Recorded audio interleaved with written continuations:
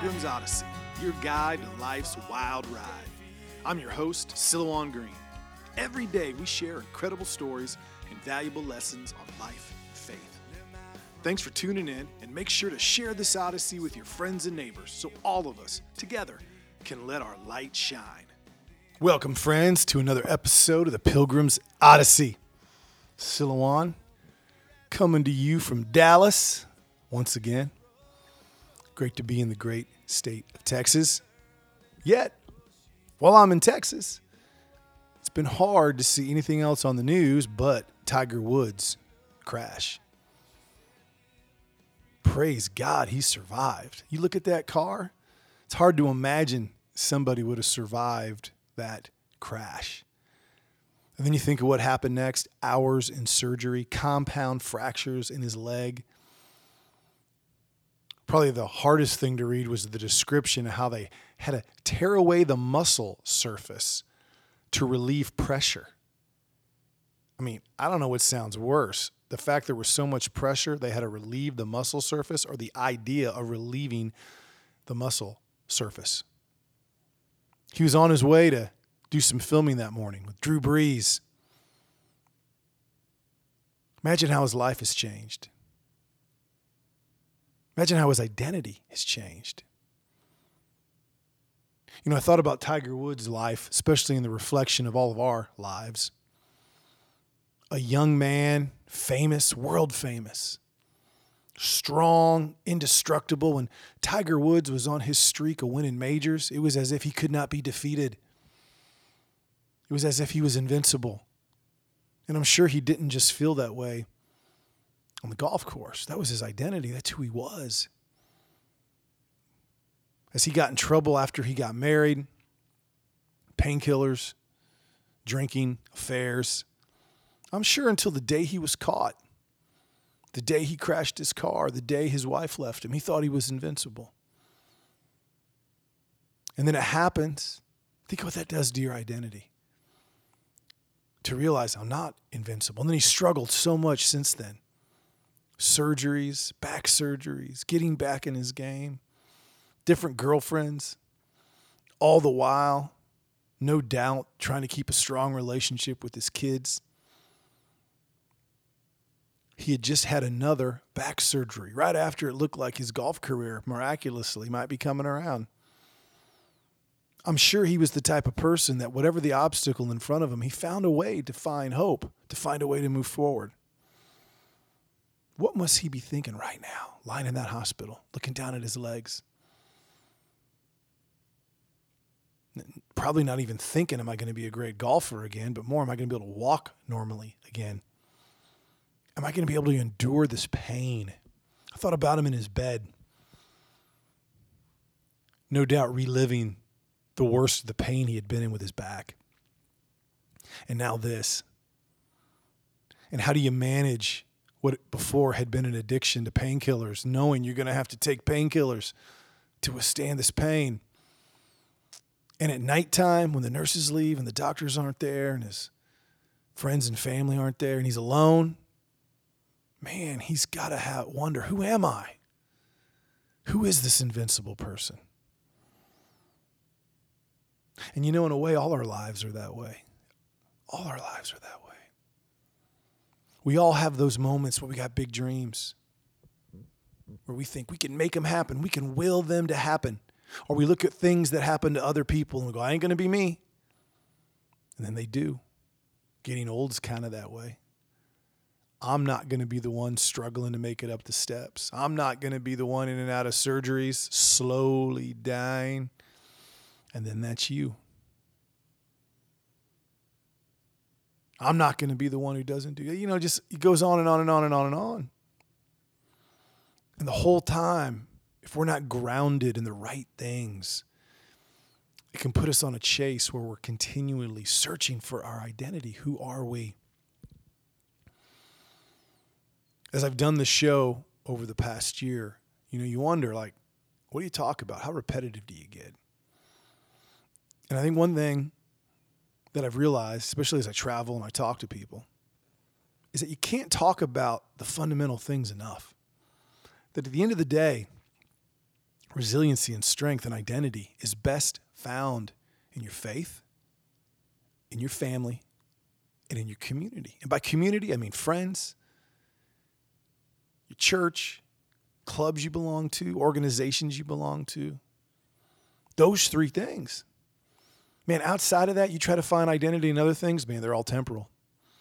Identity in being an athlete, identity in being pretty, identity in being strong, identity in being healthy, identity in being rich, identity in possessions. Man, all those things can leave you in a split second.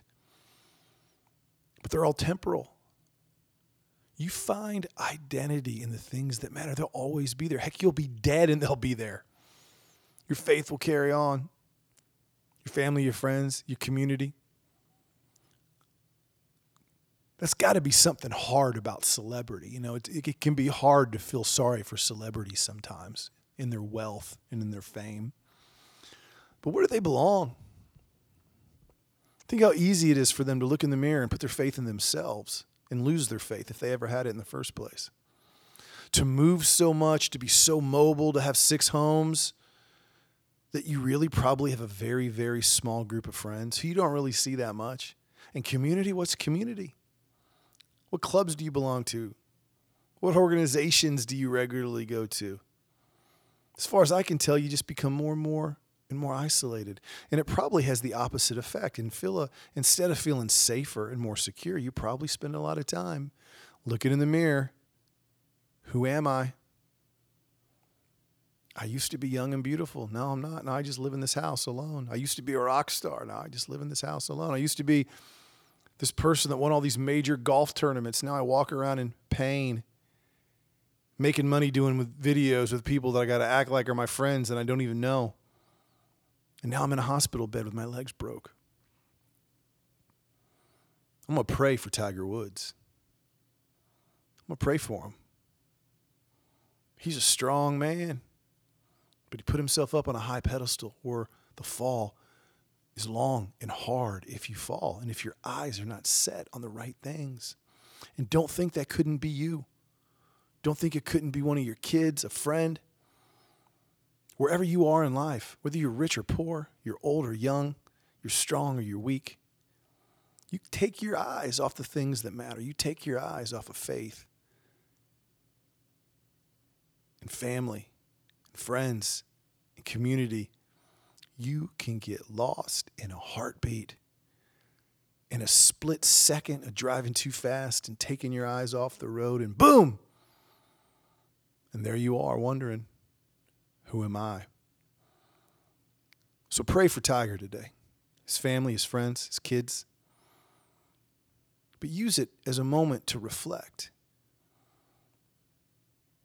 If that much was taken from you, what would you have left? What would you lean on? What would be important? And then whatever that is, embrace it right now as hard as you can. Draw it closer. Make it stronger. Because that is how fleeting and temporal life is. 1 minute, you're on your way to shoot a video, to get paid money, to act like your buddy with Drew Brees. And the next minute, boom, you're in a hospital bed wondering, how did I get here? Where did this last decade go? How did I get off track? I wish I could just go home to my family and lie in bed and things were peaceful. But they're not. And that could be you. And that could be me. Many blessings and peace be with you, my friend. Until next time, aim high.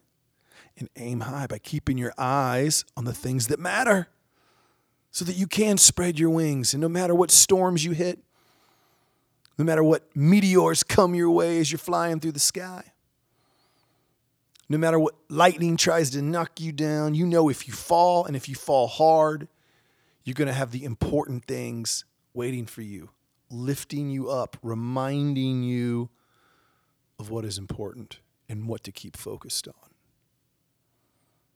You think I'm done, and I just thought of something. Happened to me the other day. Even though a lot of good things are going on in my life, I was having a hard day. I was thinking in a very selfish way. I was thinking about myself. And my wife could see it. She could see it in my eyes. She knew what was going on. She knows me well. And she came up to me and she said, "It's the devil, stop. We have so much to be grateful for. We have each other, we have our family, we have our kids, we have our faith. It's the devil, stop. That's what he wants." And I realized she's right. She's right. Now, I didn't snap out of it right away, but I snapped out of it. I came out of it. I recovered because she helped remind me what matters.